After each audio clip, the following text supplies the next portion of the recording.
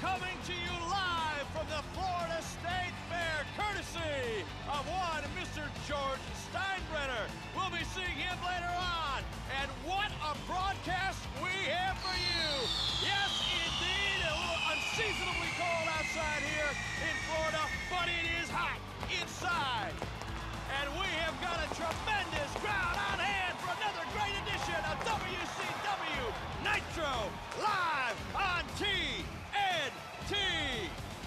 I'm Eric Bischoff, along with Bobby the Brain Heenan, Pepe, and Steve Mongo McMichael. Super Brawl 6 has come and gone. Sting and Lex Luger still the World Tag Team Champions. Conan still the U.S. Champion. Johnny B. Bad has not only still have the World Television title, he's got $6.6 million of the Dolls money back. Big night, but what about the biggest? I tell you what, this was a surprise. The Nature Boy Ric Flair made it lucky 13, Mongo.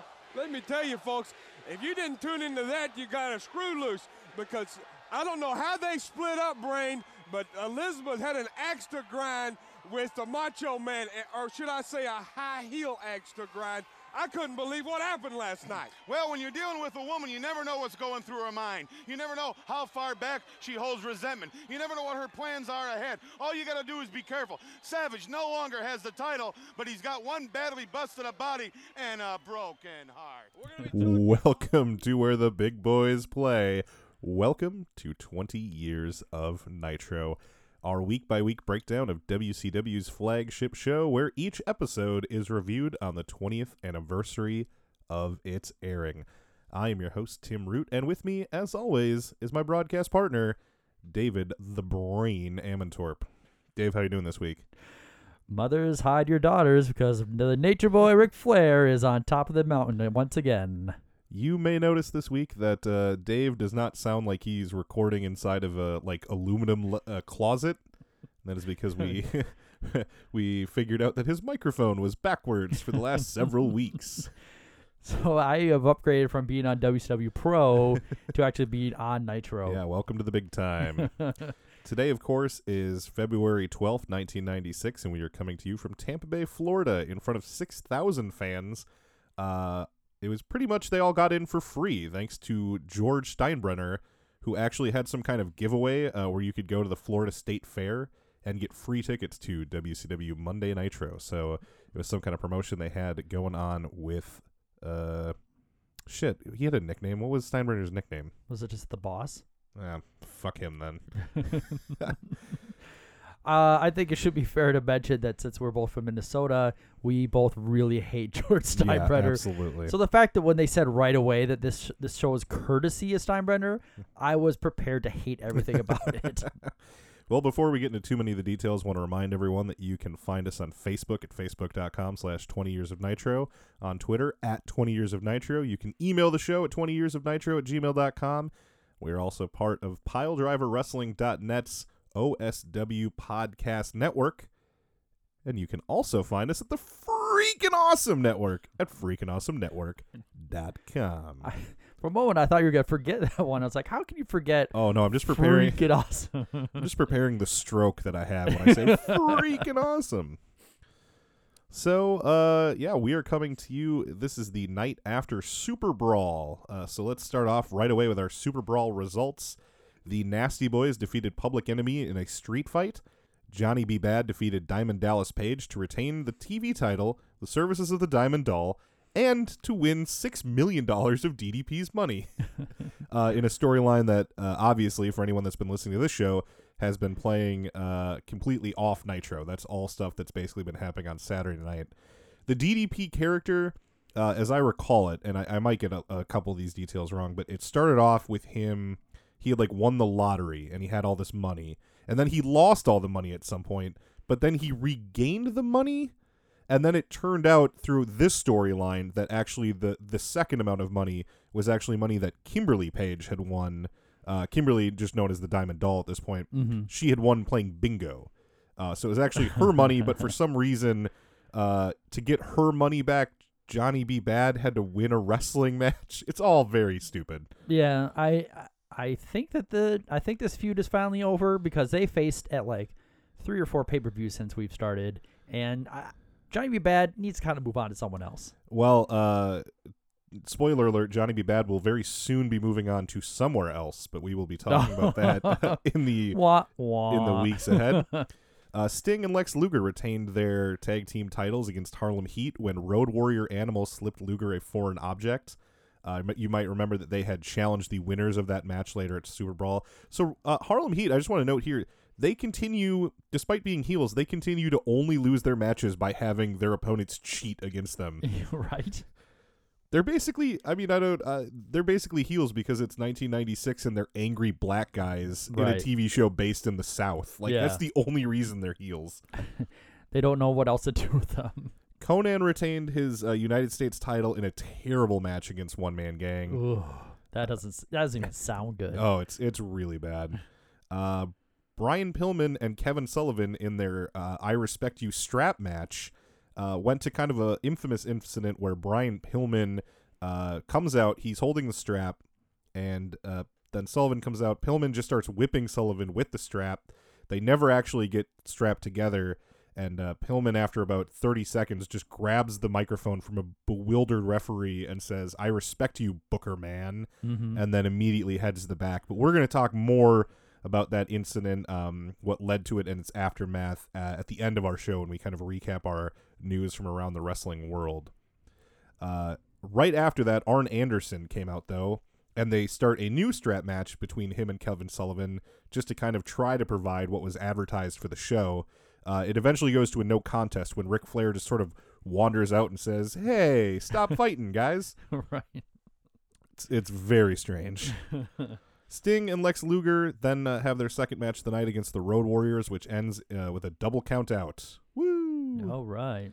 Ric Flair defeats the Macho Man to win the heavyweight championship when Miss Elizabeth turns on the Macho Man and becomes a heel for the first time in her wrestling career. What? Yeah, it's pretty nuts. Pretty nuts. And also there was more high heel shenanigans involved in that one too. Yeah, well, as you probably heard there in the intro, Mongo says that Liz has an axe to grind, or should I say a high heel axe to grind.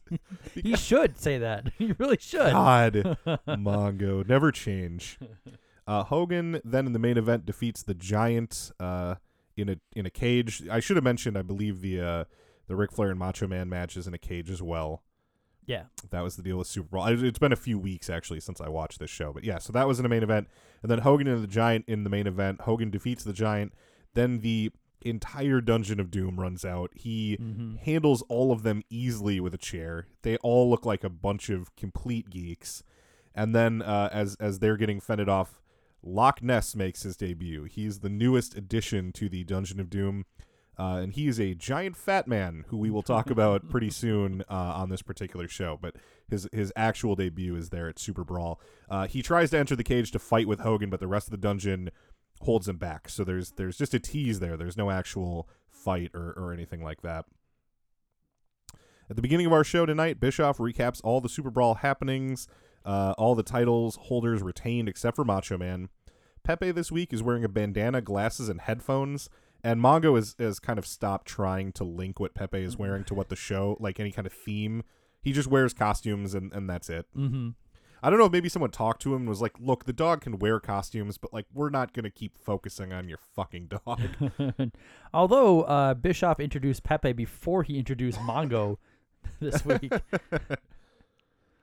So we see some stills of last night, and as they recap the Sullivan and Pillman match, Bischoff just kind of in a tossed-off comment says Pillman is history.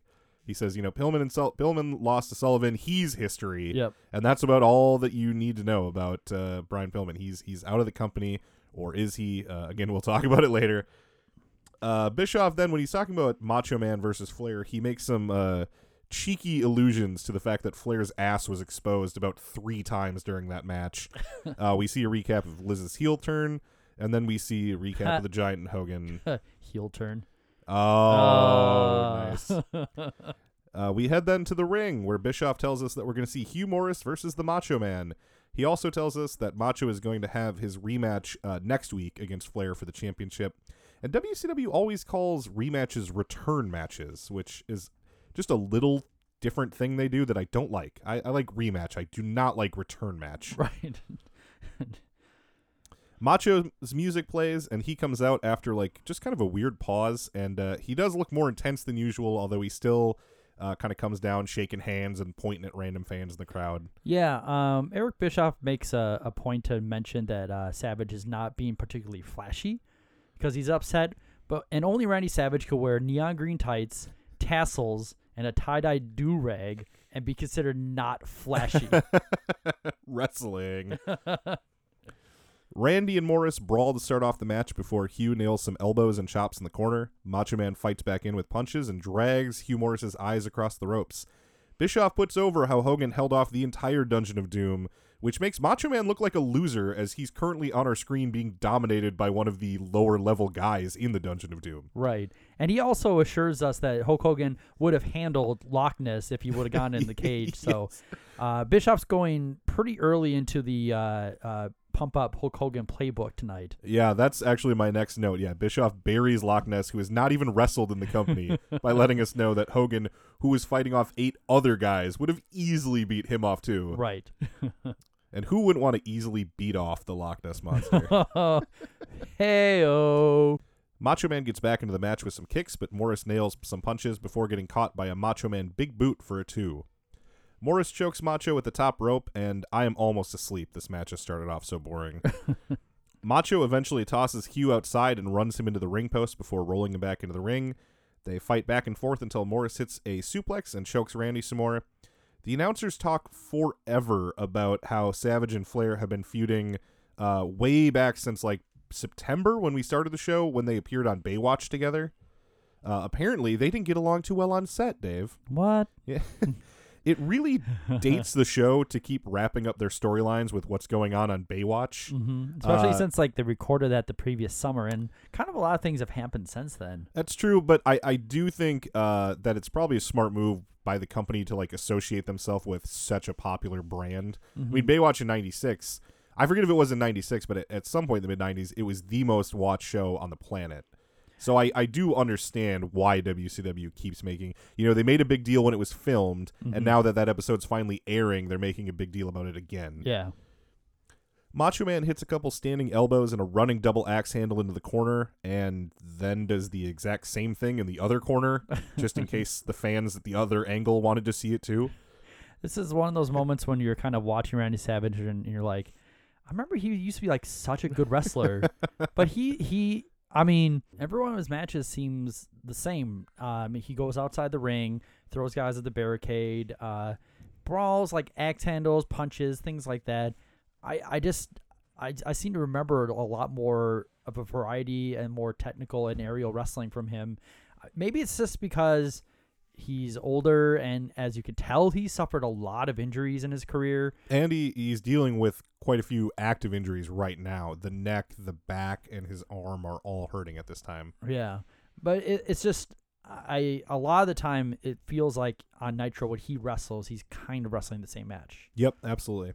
Morris hits a scoop slam and goes for the no laughing matter moonsault, but Macho Man rolls out of the way, hits his own scoop slam, and then the flying elbow. The crowd is into it so much that Macho Man decides to milk it. Mm-hmm. It feels very off the cuff, the way he handles this. They're cheering. Yeah. So rather than go for the pin, he just goes up for another elbow, gets the 1, 2, 3. Bischoff at this point says that Morris will be coughing up his rib cage for the next 6 weeks. Yes. Macho Man hears the cheers of the crowd and decides to go up for a third elbow. Uh-huh. And I honestly believe that the reason Hugh Morris rolls out of the ring here is not to get heat or anything. I think it's because that elbow fucking hurts. Right. You hear guys talk about taking the Macho Man elbow, and they say it legitimately was very painful. Right. Kevin Sullivan kind of points out, if you notice, Macho Man, when he does the elbow, he holds on to his fist with his other hand, which kind of sturdies the arm. And Sullivan's explanation is that Macho Man did that because he had an old arm injury from his baseball days. And he was just trying to brace that arm to make sure he didn't injure it when delivering the elbow. But it had the end effect of making the elbow stiffer to the guy who was taking it. Yeah, so he's like, I don't want to injure my elbow, so I'll just make sure to injure sternums instead.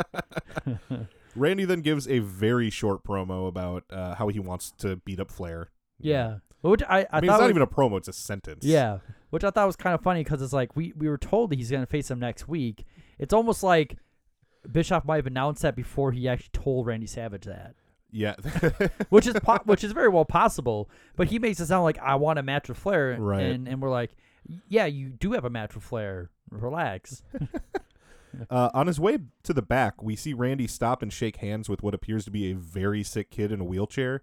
And the announcers don't mention it at all, which I like because it actually makes it seem like a genuine human moment and not like an exploitative, cheap, Right. piece of shit. Uh, I mean, it's weird, not calling Randy a piece of shit, but just the fact that they would play that up for like, look how great our company is. sure. It seems like it's probably still intentional because why would the camera follow him to the back? Yeah. But so we're headed to commercial and Bischoff hypes the return match for next week. And for some reason, Mongo goes, take the shock collar off the Doberman, baby. And in that context, I have no idea why he's saying that. He says it in the way that he's usually like, put the remote control in the toilet or Yeah. like tell grandma to stay in her chair. Right. But I don't know why the shock collar has to come off the Doberman for Oh. this one. The only way I associated it was with the fact that like Savage was like really beaten down on Hugh Morris, and it was like he was the Doberman. Someone took the shot collar off of him. Okay. That's how I associated it. But I mean, who knows what he meant? After a commercial, I'm going to play an audio clip of this moment, but I really want to focus you, the audience, onto one thing. Mean Gene Okerlund is out to interview WCW motorsports driver Steve Grissom. Okay. He's like a I don't know if it's NASCAR or what. I honestly kind of was tuning it out a little bit, but he drives a WCW themed car in some kind of races. Yes. Now Grissom, he's a media figure. I was going to say athlete, but for the record, driving a fucking car is not a sport, and you are not an athlete. But he's out there and he's a media figure. He knows how to give an interview. Right. So he's saying the normal stuff that he would say to ESPN or the Redneck Sun Times or whatever the fuck. You're not really pandering for your racing fans here. I know some guy's probably like, "Oh, I like the show," till he started being a dick about my hobbies, and I'm a wrestling fan, so who am I to judge? But the point I'm trying to make is he's giving decent answers to the questions Gene asks him, and Gene will completely ignore what he says to just ask the next question because Gene Okerlund clearly does not give a fuck about car racing. Right. So everything he says is just like, that car's looking pretty good, and the guy will talk for a little bit, and he'll be like, bet you go fast, huh? It's just the worst interview because Gene Okerlund could not give two shits about what the guy's saying. Yeah, and to be honest, when they came back from a commercial, I saw him with, because the guy's wearing like the racing outfit or whatever. I could tell who he was, and I just like tuned the whole thing out. So. Yeah. It's not worth listening to except for laughing at how out of it Gene Okerlund is. He does not care. We are back live from the State Fair in Tampa, Florida. With me at this time, number 29, WCW's car. Of course, our association with Diamond Ridge Motorsports. I saw those guys on the golf course earlier today. I'm talking about our driver, Steve Grissom. What a great association, and great to have you here at Nitro. Yeah, it sure is. I tell you what, Gene, we're awfully excited about it. And just to be here tonight with all the fans, a lot of the same people that are here tonight are the ones that watch the races. We're awfully excited about this. What about the car itself? I'm excited about the way it looks. It's just a fantastic-looking car. Yeah, it sure is. I tell you, the car looks awful good, and it's running awful good. We got out today at Daytona and got some practice in. We qualify tomorrow. Get ready for Saturday's race. We're looking forward to Sting's coming down. He's going to work in the pit crew for us, so we got a big weekend ahead of us. All right, you got Sting and yourself in WCW's car number 29 this weekend in Daytona. And as you mentioned, you burned up the track today, Steve.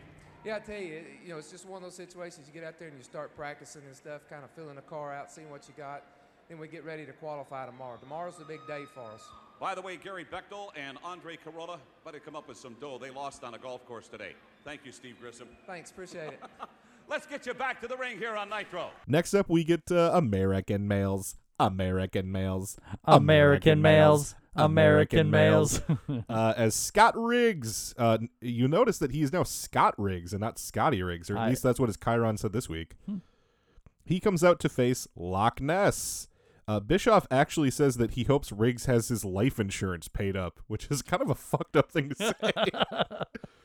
Buff is nowhere to be seen. He is not there to support his partner. Yeah. And this kind of reminds me of way back when there was 2 weeks in a row where 1 week Buff took on Luger and the next week Riggs did. Yep. When Buff took on Luger, Riggs was at ringside. When Riggs took on Luger, Buff was nowhere to be found. Yeah.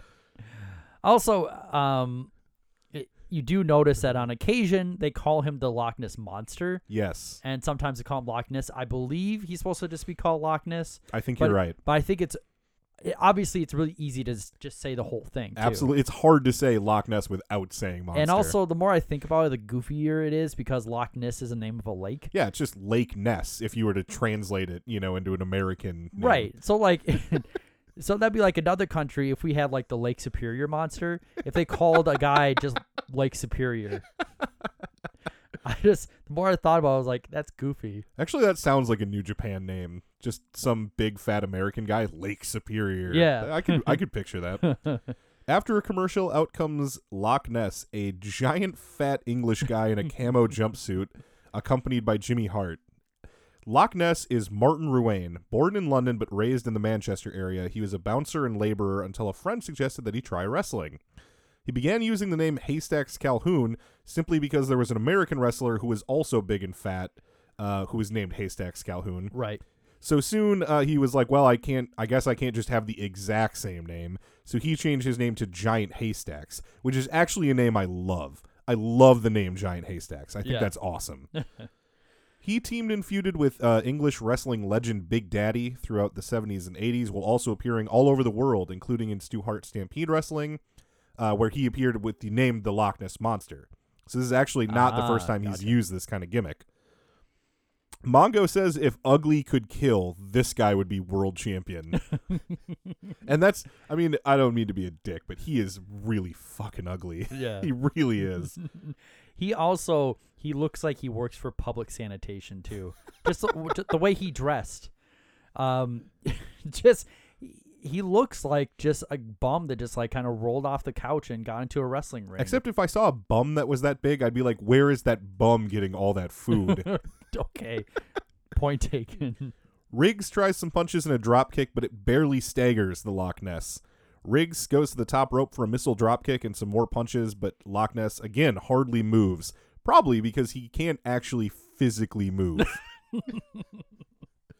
Riggs goes to the top again for a crossbody, but Loch Ness tries and fails to catch him. Yes. Instead, he lazily just kind of lets him fall to the mat before clumsily falling over onto poor Scott's legs. He just drops him and then falls onto him to cover it up, and it looks so painful. Yeah. He then goes into the corner, struggles to breathe for a bit, and then takes a step and a half forward because he's going to drop an elbow, which is his finisher. Yeah. But Riggs has kind of kicked his leg up into the air, so Loch Ness just casually waves and tells him to put his leg down. He's just like, no, mate, put your leg down. And then he goes back in the corner to awkwardly redo the spot. He hits a gigantic falling elbow. The falling elbow looks devastating because you call it an elbow, but it's most of this guy's gigantic torso just crashing down on you. Yeah. Riggs sells it like he's having a complete seizure. Loch Ness actually gets up and hits another one and picks up the victory in a complete squash. It was truly terrible. What did you make of the in-ring debut in WCW of Loch Ness? When you mentioned it, I was shocked to find out that he's like a wrestling veteran because from the very beginning, it looks like he doesn't know what a wrestling ring is.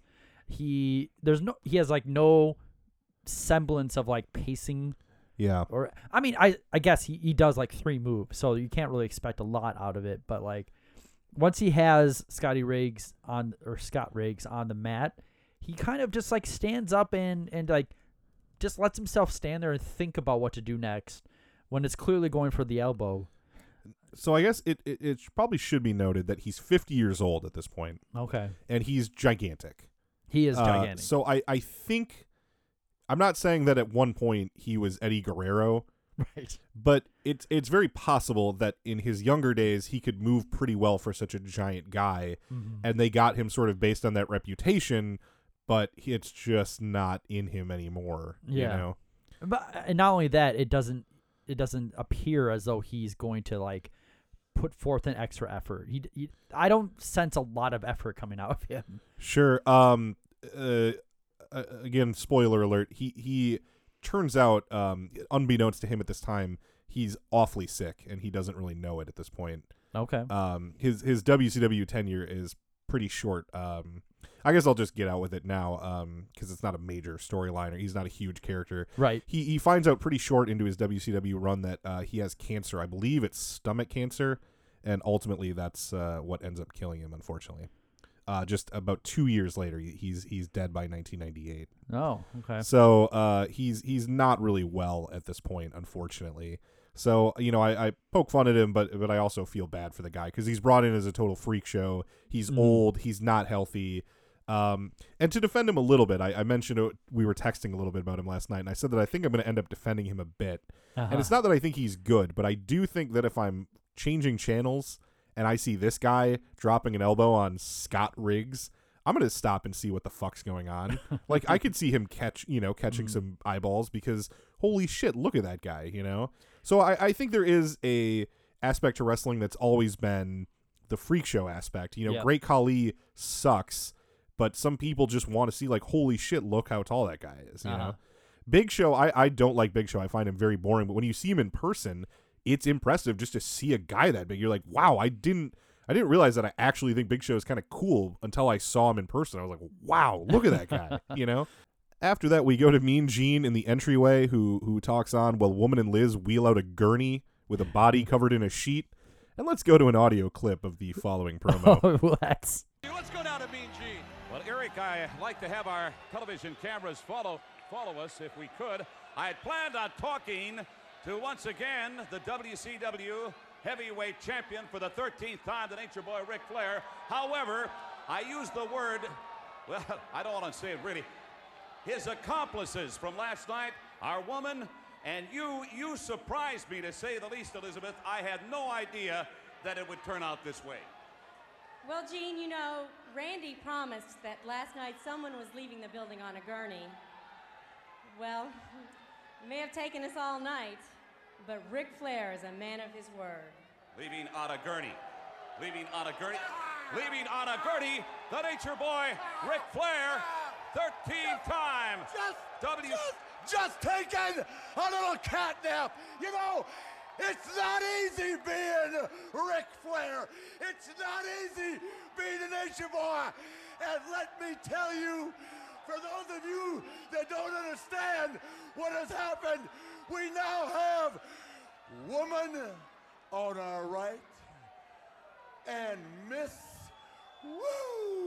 by God, Elizabeth on our left. And we also just happen to be, for the 13th time, the reigning world heavyweight champion. So we can dance all night. Wait a minute. Ric Flair, what about next week? The cat is out of the bag. You have got a mandatory title defense against Randy Savage right here on Nitro. And I can't wait. Anytime I have an opportunity. Come here, girls. What is it? Anytime. Follow me, Gene. Anytime I have an opportunity to walk the aisle, to style and profile, to be the Nature Boy, to fly in Lear jets, to ride in long limousines, and to talk to the girls about Space Mountain all night long. You gotta love it. You gotta love it. But Savage, Hogan, in a serene moment, let me just say that sometimes only a woman can say things as eloquently as they need to be heard. What is he talking about, Miss Elizabeth? Yes. The floor is yours, darling. Come over here, woman. Yes, I have something to say. For 7 years, I had to walk behind Randy, sit in the corner, and never open my mouth. Well, when I left, I took half of everything. Half the money, half the property. But that was nothing, because last night, I took it all. Wait a minute here. What she wants to say. I know that belt was the most important thing to Randy. And he prides himself on living on the edge. Well, he's over the edge and looking up at the Nature Boy. Mean Gene, to sum it all up, as we walked through the fairgrounds of Tampa, Florida Expo, I saw a guard say, "Oh my God, what's causing all this?" Girls, Thank you very much, Nature Boy Ric Flair. Oh my. So as you can hear there, Liz grossly says that Savage's prophecy that someone would be leaving in a gurney came true, although it took her and Woman all night of, I guess, just fucking Ric Flair to put him in a gurney. Right. That's so gross. Yeah. When Flair pops up under the sheet though and starts giving his promo, he is in all of his glory. Yeah. He takes time during the promo to get both women on his arm and then strut forward while making Gene follow him holding the microphone at his mouth. It's incredible. Yeah. I wrote I said, man, Flair is unhinged tonight. He's so good, and it really points out how terrible Liz is, because it's her wooden delivery, then Flair's amazing delivery, and then back to her for more wooden shitty. And there's one point where she forgets her line and just stands there, and Flair starts to bail her out and go, what she means to say, and then she interrupts him because she remembers finally what her line is. And I wanted to just scream at my TV like, no, just let him tell us what you were going to say. Okay. It would be more interesting that way. Yeah, I mean, there was that. I did notice that part where there was the pause, and there was a look on Miss Elizabeth's face where she's like, please get that microphone away from me. Yes. You could tell, like, there's obviously a reason why we haven't heard her before. Because not only does she not have a delivery, I don't think she has any interest in talking in front of people. And it's so incumbent upon a heel to sell a character more than especially for a pretty woman who's a baby face. Just smile and look pretty and look supportive. If you're a heel, like, you need to, and you're pretty, especially, like, the crowd is going to want to be like, hey, look at her, she's hot. I like that. I am a male. Yeah. You need to make them hate you. So you need to have a character. Like, Woman looks like disdainful of the men, like she looks at all times she's playing a character that seems unlikable. Liz is just like, her character is intensely uncomfortable person. Yeah, right. and for a moment, I mean, it almost felt like that Elizabeth had a personality, but I think it was like the aura of Ric Flair being right there made her look a little bit interesting, like, just by association. Sure. Yeah, Ric Flair was just like, he's just, you could just tell, like, he's in the moment right now. Like, I think especially when he's champion, he's a guy that puts himself over even more when he's champion and not like trying to be champion. Right. And when it's like, only Ric Flair could pull off, like, popping out of a gurney and making it look like a very legitimate way to start a promo. All right. Well, we go to a commercial, and as we come back, we get the debut of Dangerous Devon Storm. So dangerous. Let me ask you a question. If I told you that Dangerous Devon Storm, and we'll get into his biography in a minute, but if I told you that he is, along with Terry Funk, Jerry Lynn, and Raven, the only wrestler to have wrestled in WWE, WCW, ECW, TNA, and Ring of Honor. Wow. Would that surprise you? It's just, yeah. Do you, and don't spoil it at this point, do you know who he is later in his career? It's not like he's not Goldberg. Like, it's not going to be like that shocking. No. But he is a character that people are probably going to be more familiar with than the Dangerous Devon Storm character. He will go on to portray Crowbar. Okay. Yeah. Okay. Yeah, I knew, like, the Devon Storm name sounded so familiar. Yeah. Probably, like, from when I was a kid, but I just wasn't putting it together. So he comes out, and I guess he looks like a total jobber. Mm-hmm. And you'd think he's a total jobber, but Bischoff puts this over like it's a big debut on Nitro. Not only that, but he's getting a title match. His real name is Chris Ford. He trained under longtime famous WWF jobber Iron Mike Sharp, and he has wrestled around the Indies quite a bit. He's getting a pretty big name for himself in the Indies. In fact, he's currently training at the WCW Power Plant, and as I mentioned, years later he will portray Crowbar. after a stint in WWE or WWF at the time when they're trying to get the light heavyweight stuff going. Mm-hmm. He has a red mullet and ugly neon green over like hunter green tights. Mm-hmm. He looks when he wears sunglasses to the ring. If you put jobber in the wrestling dictionary, even though he's not, I mean, he's not completely a jobber, Yeah. but he just looks like jobber number 1. Yeah. No, he immediately reminded me of the Lightning Kid. Yes, that's a perfect yes, absolutely.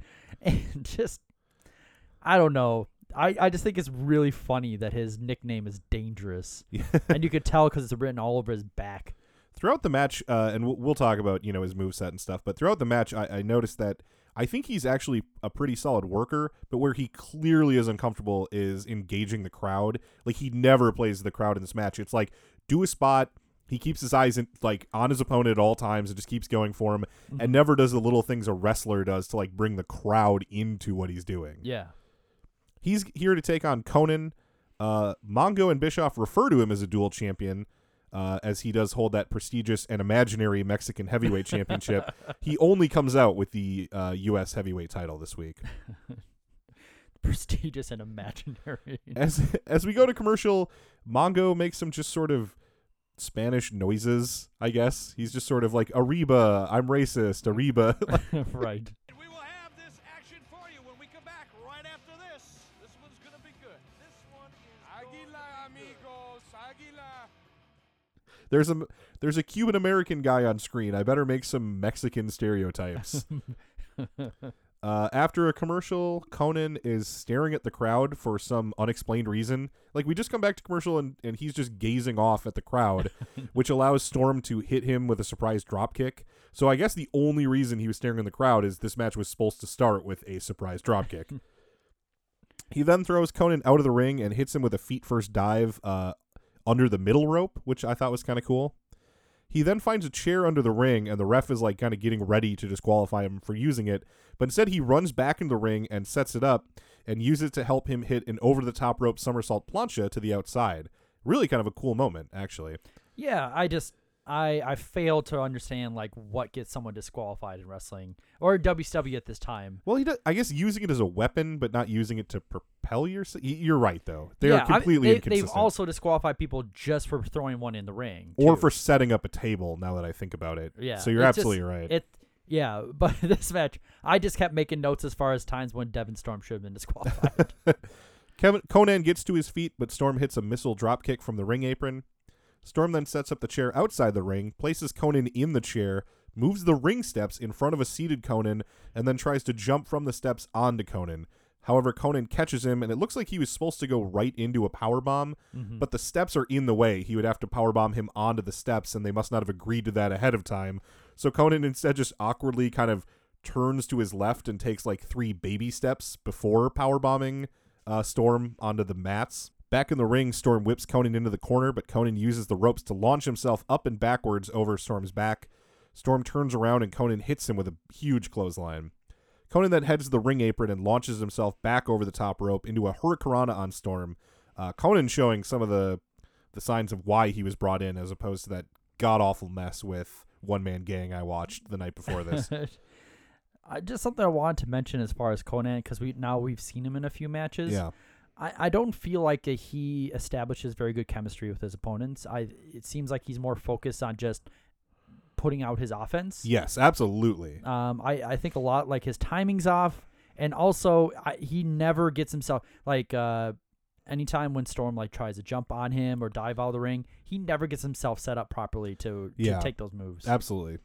Yeah, Conan's a guy who's all about his stuff and not really giving a shit about anyone else. Yeah, and also I noticed that he has a lot of back knee too. Yes, I noticed that as well. And we all know back knee is pretty much well associated with taking steroids. Which, if anyone sees me at the beach, that's why I have so much back knee. It's not all that pizza. It's all those steroids I'm on. That's disgusting. I'm going to have to cut that out. Conan does a body scissors into a German suplex and then hypes up the crowd, who are actually chanting his name. So I always try to note, as when I'm criticizing a guy, if the crowd is into him, it might be just me that's wrong. Yeah, I remember I heard the chanting. I didn't know if it was kind of like enough of a chant to mention it. They're trying to get behind him. So And anytime you get fans starting to get behind a guy, that's always good. He hits a variation on a pump handle slam for a 2 count. He then locks in a cool-looking leg submission, I don't know what to call, as we see George Steinbrenner for the first time. It's the first time the camera... and they put him over. And as much as I hate him, it is awesome that he did whatever deal was needed to get all these people to show for free, whatever. Yeah. And the dude, he's supposed to look like he's dressing casual. Yeah. But he dresses rich guy casual. It's like white turtleneck and like sports coat and I'm going to wrestling. That's yacht casual, am I right? Storm has escaped the submission and goes for an ankle lock. Conan finally works his way out of that and gets a new hold. He has a ton of submissions that I just don't know the names for. But Storm gets to the ropes. Bischoff says still to come is Hogan versus Arn Anderson of the 4 Horsemen. But then he says, I guess it's now the 3 Horsemen. Ooh. Again, making a little subtle reference to Pillman being gone. Storm gets a weak-looking middle rope springboard heel kick. Mongo says they are beating on each other like yesterday's stepchildren, which I've never heard before. I kind of like, though. I'm gonna admit that's kind of funny. Maybe he mixed up like that someone's yesterday's news. Yeah. Yesterday's news and redheaded stepchildren. Yeah. Yesterday's stepchildren. Yes. They're the old stepchildren. I've moved on to newer, better stepchildren. Listeners may remember how last week the power had gone out and Bischoff had implied that WWF may be behind it. And they also made implications as such on the hotline. Yep. Well, the Turner Legal Department has made him apologize, and let's go to an audio clip of that apology. You never know with these guys. We're having a lot of fun here. Hey, you know what? We had some fun last Monday night. And on our WCW hotline, we joked about the reasons for a power outage at WCW Experience. So we didn't mean to seriously suggest that anyone from the WWF had anything to do with the blackout. And regret if anyone understood our comments in that way. And right now, you've got serious action going on inside. So there you go. It's a complete non-apology. It's the old, we were just joking, and if you took it seriously, you're dumb, and I guess I'm sorry. But it was pretty clear the tone that was used before was not just joking. Yeah. It was... Certainly he didn't believe that they had well, maybe he did believe they had actually done. I don't know, but he was trying to stir up shit. And then when someone was like, you can't, that's illegal to say that we're doing that, then he was like, I was just kidding. Yeah, it's like, you can't insinuate that the competition's like sabotaging your product.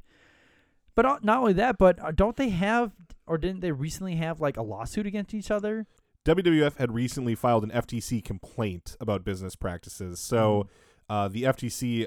I don't know how obligated they are to look into it or whatever, but so yeah, there is definitely like actual legal maneuverings between these two companies, and because of that, this is taken very seriously, and because of the merger that Turner is trying to complete with Time Warner, their legal department actually tells Bischoff, and we'll see that this maybe get loosened over the next coming weeks and months, but they tell him at this point that he is no longer allowed to mention WWF until the merger is completed.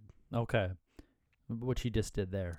Right. Well, no, they tell him he's supposed to apologize. Okay. And then other than the apology, he's not supposed to. They mandated he apologize, and then they mandated you stop talking about WWF. Yeah. But it's just like Eric Bischoff has to be kidding himself if he thinks that this should be treated as just a joke. Right. As the apology takes place, Conan counters a Storm attempt at a sunset flip powerbomb on the outside into a Hurricanrana. Storm then gets Conan isolated in the corner, and as Conan sits up on the top turnbuckle, he hits 2 of the weakest kicks I've ever seen in my life. He goes for a top rope Frankensteiner, but Conan counters that into a powerbomb, and he flips over for the 1-2-3. Bischoff says it'll take 3 surgeons and a Swiss watch to put Storm back together again. Yes. I like that all the surgeons are sharing one watch. They don't have like a hospital. So you get the surgeons, you give them a Swiss watch. Somehow they turn that into a working Devon Storm. I mean, the fact that if they had 3 surgeons but not a Swiss watch, they would not have all the tools available. Shit, where's that watch, guys? That's what Devon Storm needs. After a commercial, the Horseman music plays, and out comes Arn, accompanied by Woman.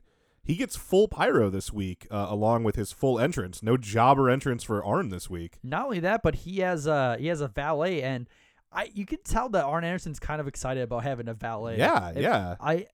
Because when you have like someone with you, it makes you at least in WCW at this time, you're more important if you have a valet. Absolutely. And you could tell that he's like, yeah, see, now I'm important. Hogan is out next, and he still has his eye patch on. And we seem to have a majority pro-Hogan crowd tonight, it sounds like, I'd say. Also, Bobby Heenan referred to it as still having a bad headlight, which I just thought was just a funny way to rephrase it. They lock up to start, and Arn takes over control until Hogan uses his superior strength to turn an attempt to run his head into a turnbuckle into him running Arn's face into the turnbuckle. He then pushes Arn over into the other corner for some face biting and a 10-punch spot. Arn almost manages to get into things with a running clothesline in the corner, but Hogan no-sells it, and Arn turns right back around into a clothesline and then another. And these are your typical Hogan shitty clotheslines that we've seen a lot lately. Hogan takes over, and with Arn on the mat, he hits 2 debilitating back rakes. Eventually, he tosses Arn to the outside and chases him around the ring a bit before Arn surprises him with a kick. Arn then goes for a pile driver, but Hogan reverses it into a slingshot that sends Arn into the ring post. Hulk then stands Arn up and runs his shoulder into the ring post like 5 or 6 times. Mm-hmm. What a babyface. Also, at some point, more towards the beginning, Hogan was punching Arn, and Arn Anderson sells his punches like a world champion. Yeah. And Arn's on, I think, on like the same level of Ric Flair, at least for this match, when it comes to selling Hulk Hogan's offense. He makes him look like his vanilla offense look a lot better than it is. Back in the ring, Hogan nails some punches and then unwraps his wrist tape and chokes Arn with it. While Nick Patrick is distracted, scolding woman for being a high-powered female in a male-dominated industry. I wrote that because she's just on the outside doing nothing. Like, There's no reason that Nick Patrick is yelling at her. Right. It's just like, hey there, woman, you be quiet, you. I had enough of you. And is this the part where Heenan starts losing his mind about Hogan? Because Hogan, he has done like an incredible amount of cheating at this point. Yeah.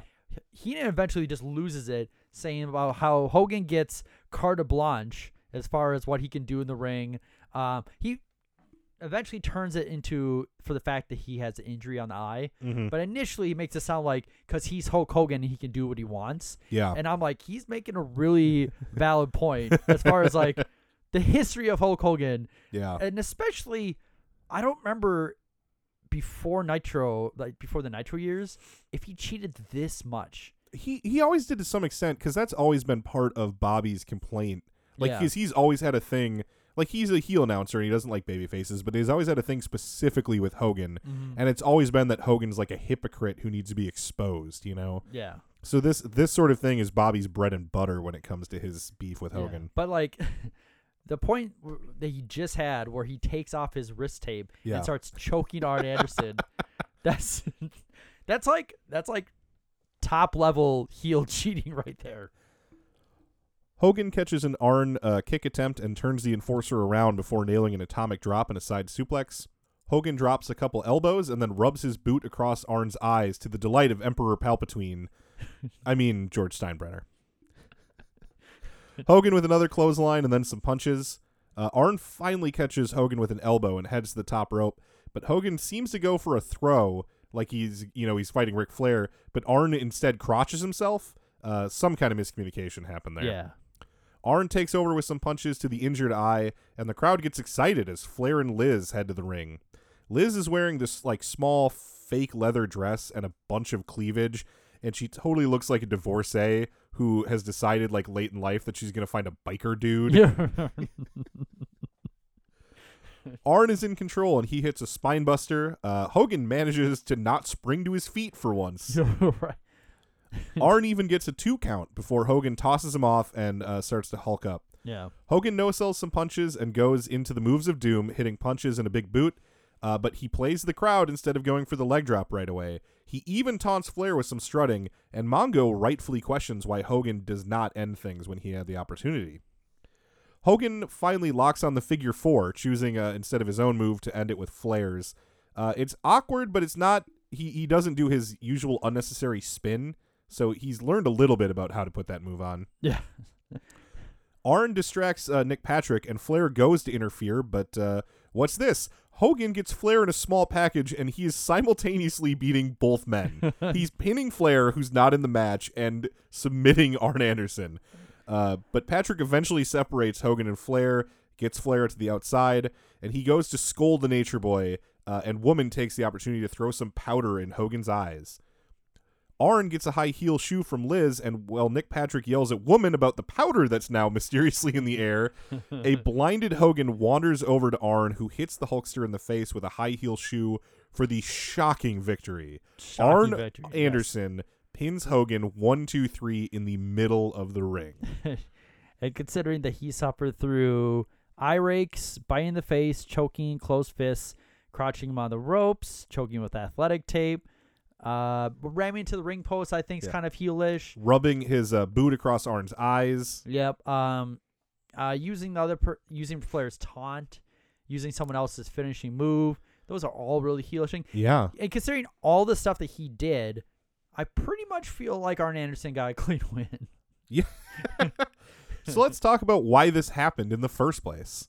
According to Kevin Sullivan, he was sick of hearing backstage bullshit go on between the Flair camp, which was kind of most of the locker room, and the Hogan camp, who was like Hogan, Brian Knobbs, Jimmy Hart, The Shark, Ed Leslie, like those types of guys. Not only one of the Nasty Boys. Sullivan's trying to figure out what to do about this, and he says that the solution was actually given to him by Jim Barnett, longtime wrestling promoter who at this time was serving as a paid advisor to WCW. Barnett suggested to Sullivan that the perfect way to solve the problem was to have Hogan lose to Arn Anderson. The thinking was that Hogan would agree because Arn was at least a larger guy. Mm-hmm. You know, he's not going to lose to Pillman's gone at this point, but like a Pillman or a Benoit. Yeah. But he would be willing to lose to a thick guy like Arn, and Arn is a horseman.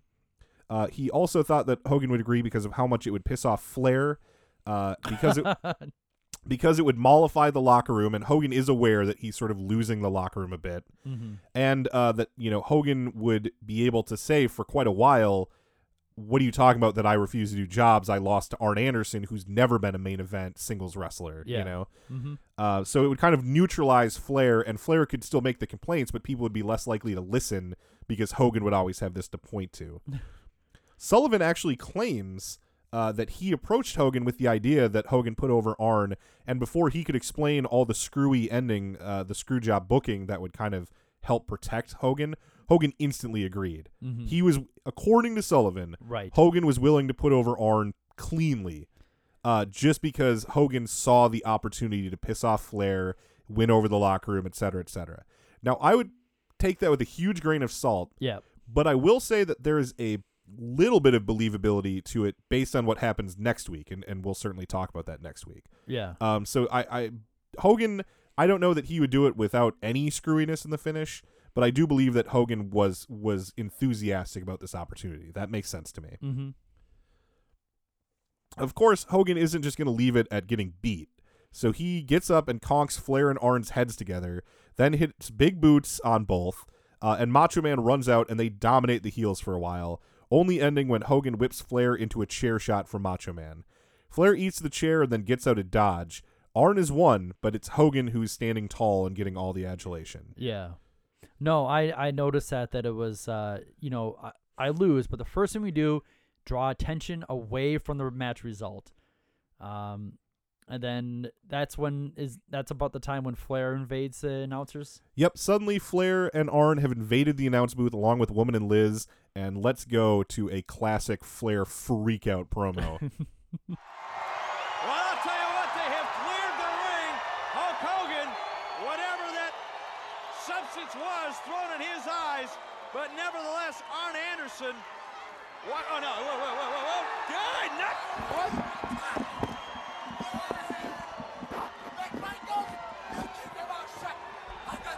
Oh, you're on the tidal wave, baby. Hello? Hello? Hogan, you just got your ass kicked again. Do you like it? Savage, we got the belts. We got the girls. We got Hogan on the run. We got the wrestling world where we want it. Right, Double A? You know, Rick, there's no reason for you to No. leave. Sit down. The sky's not falling. No, it's not the end of time. Yes, Arn Anderson just beat the great, unbeatable Hulk Hogan. I've done it once, I can do it again. Girls, out.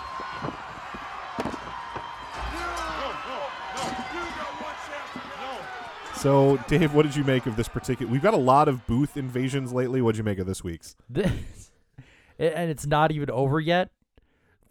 This ending, I mean, this Nitro in general is just batshit crazy. It is. Like everyone, I mean, if I was gonna guess, I'd be like, Flair has done a lot of coke before this show because he is just like, he has this crazy look in his eye, Yeah. and he's had it for the whole hour. Like every time he comes out, he's just like, I'm losing my goddamn mind. And he's not wrestling tonight, so maybe he is partying. He won the championship last night. Yeah. I would think it's very reasonable to think that Flair has been partying since Super Brawl ended. Yes. That would be very believable. Right. Yeah. So he just has like this crazy look in his eyes. And I think further emphasized because Arn Anderson standing there like as demure and like as like as like solemn as possible. Yeah. But he's the one part that Arn has is like really great when he's just like, just so you know, the world is not ending, the sky hasn't fallen, Yeah. but I've defeated like, and he like kind of gets like throw some shade on Hulk Hogan, like a little bit. he's being like the great unbeatable Hulk Hogan. So I thought that was really great too. You can see that they're definitely going a bit off the plan of how this segment was to work, because you can see Macho Man and Hogan in the ring behind them waiting around with Gene Okerlund. Like they're Yeah. supposed to get some time to talk, but eventually they give up and just storm the booth and run the heels off. Yeah. Hogan grabs Bobby's headset and starts yelling some shit that you can't really hear that well. There's a bunch of feedback, which is why I'm probably not including that in the audio clip. Gene follows them. He like makes his way to the ring, to the announce booth with his live mic, and there's a brief promo, which isn't very notable, except for it ends with Hogan yelling, "Helter Skelter, as Mongo as my witness." And I mean, also I believe he keeps telling Savage that next week he's going to get his alimony back. Yes. Yeah. If he beats Flair, I guess somehow Liz has to give all the money back or something. I don't know if it's this. I mean, it's not an actual stipulation. No, but he keeps mentioning like the alimony, and he says Helter Skelter like a few times. Yeah, so does Macho. I think Macho is the one who introduces it by just saying like, all I gotta say is next week Helter Skelter, Yeah. and then Hogan ups the ante with Helter Skelter as Mongo as my witness. That's up there with, though I walk through the valley of the dungeon of doom, I will fear no evil, dude. This is my favorite Hogan quotes. So that's the end of our show. It's a fucking batshit crazy Nitro. Let's get our housekeeping out of the way. Davis, who was your MVP of this show? I am going to. It felt like a bit of a toss-up between the Nature Boy Ric Flair and Arn Anderson. Yes, those are my top candidates as well. I could really go either way. So I think I'll go with Arn Anderson because he Okay. gets like the big win. Sure. I just really feel like that Ric Flair did a really great job of like without wrestling a match, keeping such like a focus on him being champion. Yeah. And when he was out there looking like he made all the impression like this is what happens when you're on top. Yep. Like you get all of this. Like Savage loses, he has nothing, I have everything. He pulled off like the champion, like the conquering champion really well. So that's right. why I had a toss up, but Yeah. like this is also Arn Anderson's like biggest win ever. Yeah. So All right, so you're going with Arn, so then I'll take the other side. I'll take Flair. Mhm. Mostly just because the genius bit of popping off a gurney where he's under a white sheet Right. and strolling down the aisle with women on his arm while Gene Okerlund tries to keep up with a microphone. Yes. Just classic stuff. Match of the night, I'm going to go with Arn and Hogan. I imagine you're probably picking the same. Yeah, I mean, You're sure you don't want to go with Loch Ness and Scott Riggs? it's a bummer that like the very end of that match had to be so crummy and like overbooked because I thought the Arn Anderson was making Hogan look awfully good Yeah. for what you get from Hulk Hogan, and it's really too bad that they could have avoided the whole thing where Ric Flair came into the ring because like that whole part just feels weird because he should have been disqualified. Just have the stuff with the powder and the boot and all that, and that should have been fine. All right. In our Raw recap, there was no Raw. It was the Westminster Dog show this evening. Oh yeah. I have such clear memories of like once a year being so mad Yeah. that I turned on Raw and it was these fucking dogs walking around. Yeah, because like 96, you didn't really get like the heads up. Yeah. You would just turn it on, you'd be like, what the fuck is this dog show going? So in the ratings, Nitro got a record for Nitro, a 3.7. Nice. However, the Westminster Dog Show got a 3.9. I'm not kidding. So People love that fucking dog show. so when the time when Raw goes off, they get better ratings. That's gotta be so humiliating for Vince. You'd think so. All right, so let's talk about the Pillman stuff that we alluded to earlier. So as we mentioned, the Super Bowl match has been set up as an I Respect You strap match between Pillman and Sullivan. And we've seen on Nitro a bit where in their tag match, where it was Arn and Pillman versus Hugh Morris and Sullivan, moments during that match where it seemed like they were shooting on each other. Sullivan also would have a promo between that Nitro and Super Brawl. I believe it was on Saturday night. I couldn't find it, but I've heard reference to it a number of times. Okay. Where he breaks a pencil during the promo, which is a symbolic thing that he is not acting in his capacity as Booker. Like, this shit's real. Apparently that's like a Japanese thing that they do sometimes. Oh. I don't know if anyone in America other than Dave Meltzer knew what the fuck he was going for with that, but it's something that he did. That's also a thing where Dave Meltzer knows exactly what he was doing, too. Right.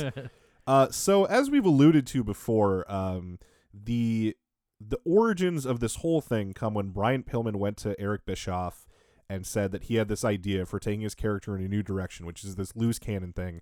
And it's something that he started to live all the time, 24 hours. Anytime he was around a wrestler, at least, he started acting like he was legitimately crazy. He's working the boys at every opportunity, and no one can exactly figure out if it's a work or not, or if it is, why is he doing it? If he's not crazy, why is he acting this way? Right. So he's been doing that. According to Kevin Sullivan, and I believe this, he also was in on it to a degree. He knew that this Pillman stuff was a work, and he would almost have to, because at the times when they're seemingly shooting, then they'll go into something like a Tree of Woe, which is clearly not a shoot. Right. So for that to work, Sullivan has to know at least some of it. Yeah. So let's go to an audio clip. This is Bischoff talking about the genesis of the loose cannon persona, and you also hear a little bit, to give you context of how much Pillman kept it close to the vest. One of his closest WCW friends, Steve Austin, appears in this clip as well, talking about how he was left out of the loop as far as whether this was a work or a shoot. Brian came to me and we talked about the evolution of his character and turning into somewhat of an unpredictable loose cannon as we've come to know him. That was all Brian. And it was something that I liked because it was different. Oftentimes when you try to be better than somebody else, you copy them. The magic with Brian is that he found a character that was so different than everybody else. It was easy for that character to stand out. For a brief moment, that audience was watching Brian Pillman and said to themselves, oh man, I know all the rest of that stuff is just all make-believe. But Brian really hates Kevin Sullivan. One of the things that made the loose cannon character work was that Brian was able to keep what he was doing to himself. He lived the character.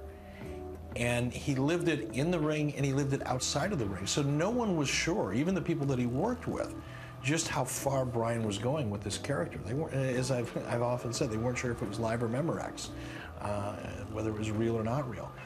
I didn't want to ask him, is this a work or is this real?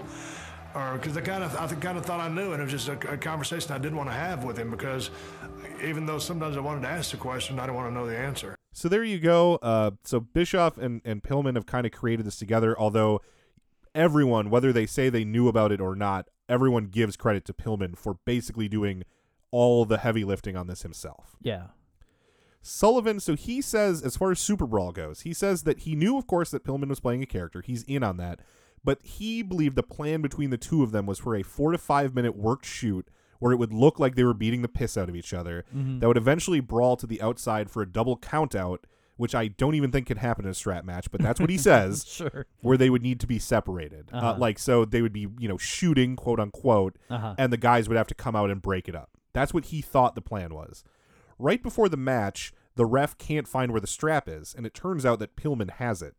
The ref is the one who's supposed to bring it to the ring, but Pillman has it. Shenanigans. Sullivan starts getting concerned that he's somehow being double-crossed by Pillman because clearly he thought he was in on the work, but now there's like a double work, and he doesn't know what it is. Yeah. So he gets in the ring. Pillman's got the strap. Pillman just starts fighting him. He kind of tries to shoot with Pillman by making it look like a real fight. He's just kind of grappling, like he's not really doing much. And then they get separated, and Pillman grabs the mic, says, "I respect you, Booker Man," and let's actually hear an audio clip of that here. Ladies and gentlemen, we haven't seen anything like this in a long time. Oh, Sullivan, he right in the jaw. He hit him right in the jaw and almost knocked him out. And now he kicks him in the solar plexus, and they're not even thinking about a leather strap right now. Jimmy Jet has a wireless microphone. And I don't think this is what Aretha Franklin meant. You, Booker Man. Oh, he said, "I respect you." Bet you. And he walked. And he walked out. And he walked. He said, "I respect you," and he walked out.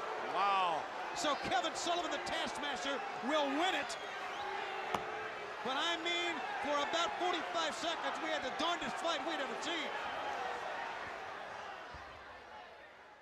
And then after that happens, Sullivan clearly, if you watch Super Brawl, he has no idea what the fuck is going on. Yeah. He, at this point, so the strap is actually like a lot of it is coiled together and then like tied together with a little bit of string or something. He directs the ref to like get the string off. Like he thinks maybe Pillman's coming back and they're going to have the match. He doesn't really have any idea what's going on. So backstage, Bischoff, who it's unclear how much he knew of what was going to happen in that match. Certainly he was okay with what happened because he continues to work with Pillman, as we'll talk about over the next coming weeks. He sends Arn out. Arn Anderson, as we mentioned, he comes out. He's just wearing street clothes. And everyone, Arn, Sullivan, Bischoff, everybody says Arn had no idea that this was going to happen. He was not expecting to have a strap match that night. Right. He is wearing the most ridiculous outfit of purple shorts and then like a purple and white polo shirt that's long sleeved. And if you're wearing long sleeved shirt tucked into shorts, like nothing on earth could look more goofy than that. Plus he's a dad, so he like has pulled up his socks even though he's wearing shorts. So funny.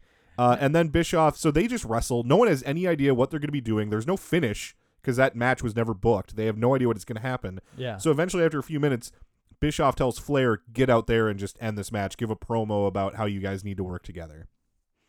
Yeah, and I think that was like the one thing you can see that definitely went off the script, because I don't feel like in a scripted scenario, Arn Anderson would not be in his wrestling gear. Right. Because he kind of seems like the consummate professional that no matter what, if he's wrestling, he's going to have wrestling gear on. The announcers keep saying he was golfing all day.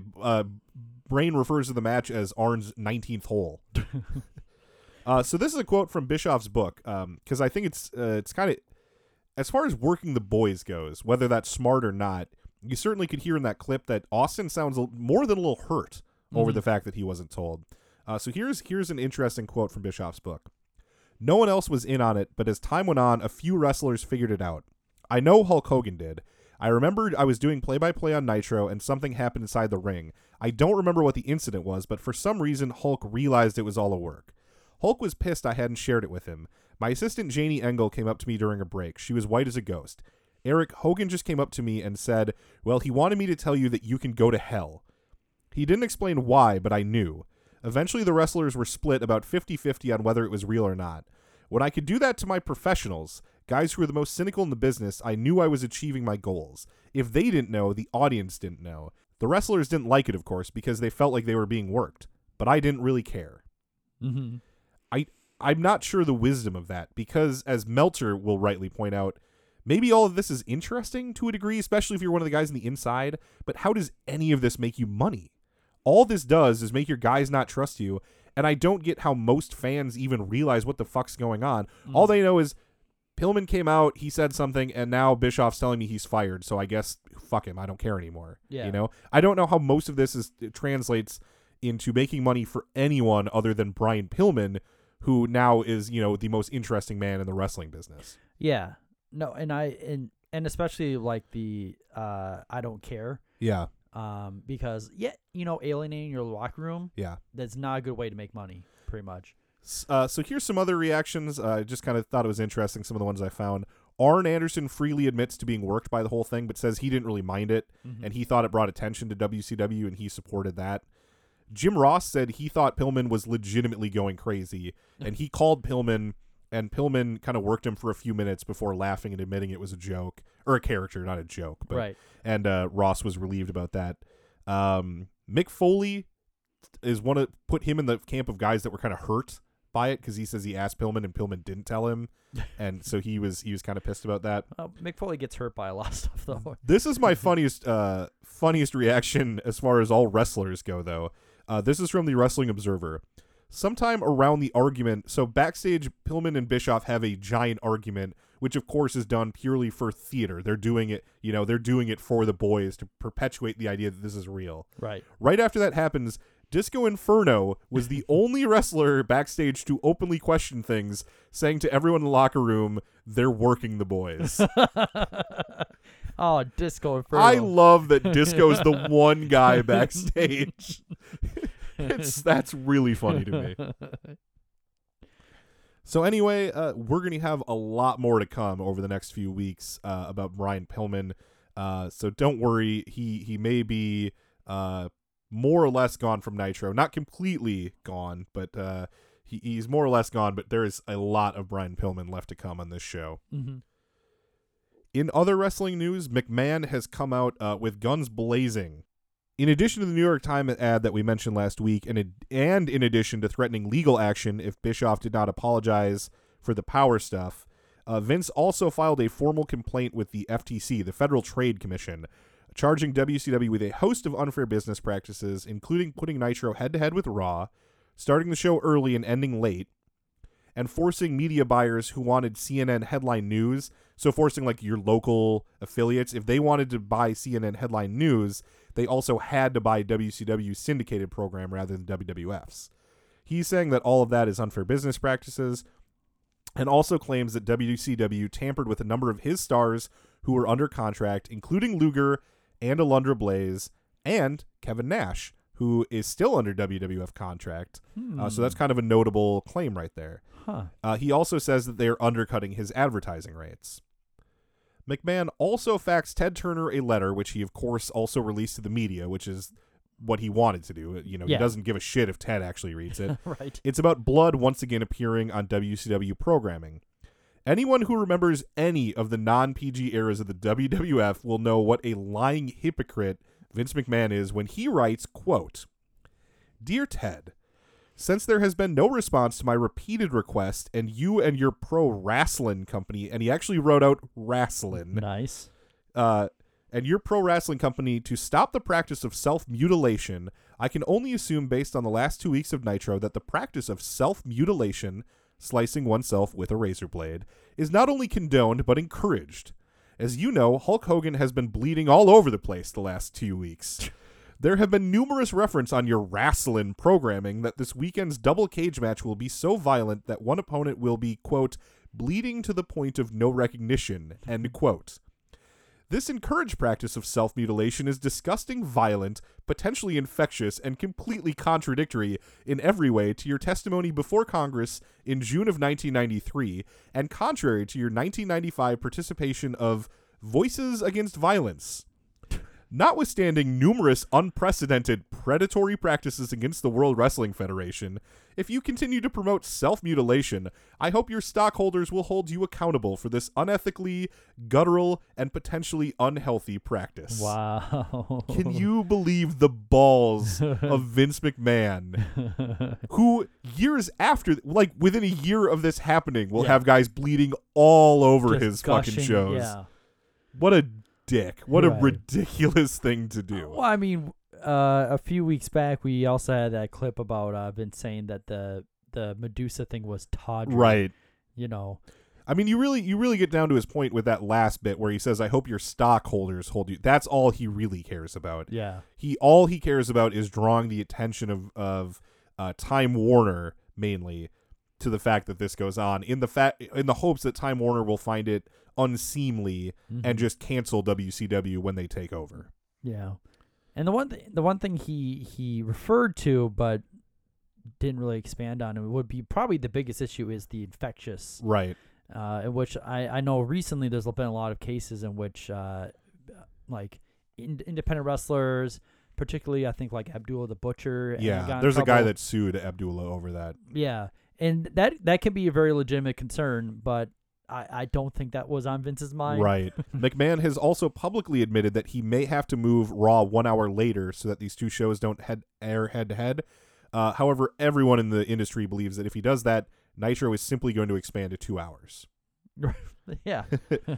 The one other note from around the wrestling world that we have is on February 5th, Sherry Martel was fired. On the Nitro, she was supposed to do an angle where she was going to destroy Rob Parker's car with a baseball bat or a sledgehammer or something, but she was in, let's say, no condition to perform. I am shocked. She's been on thin ice ever since missing her plane for that Japanese tour that we mentioned. I think we mentioned a while ago that she had missed that plane. That's why she agreed to wrestle, even though she didn't want to, although she demanded that she beat Medusa, as you may recall. But yeah, so she fucked up. She's gone. I believe that she'll be back later if memory serves. But as for the moment, she has been fired from World Championship Wrestling. I mean, maybe not so much that plane thing, but like the whole wedding segment at Clash of the Champions, like she was just like ripped out of her mind. And yeah. I would say like be like on television was probably a bigger concern than missing a flight. Absolutely. Yes. So that is our Nitro this week. A lot going on in the show, a lot going on in the news behind the scenes. It is certainly becoming a very, very interesting time in the wrestling world, the Monday Night Wars specifically. So I hope you enjoyed this week. I certainly did. Nitro was pretty good. It was there was a lot of bad shit on the show, but it was just so watchable. You know what I mean? It was wacky. It was off the wall. It absolutely was. And we hope to emulate that wacky, off-the-wall feeling right here where the big boys play 20 years of Nitro. Next Monday night, we take the Enforcer and the Nature Boy and his entourage to school. Yeah! The bottom line is, helter skelter, as Mongo is my witness. No more Mr. Nice Guy around Nitro. Thank you very much. No more Steve Mr. Fair and Nice Alpha Guy. and Nitro. Good night, everybody.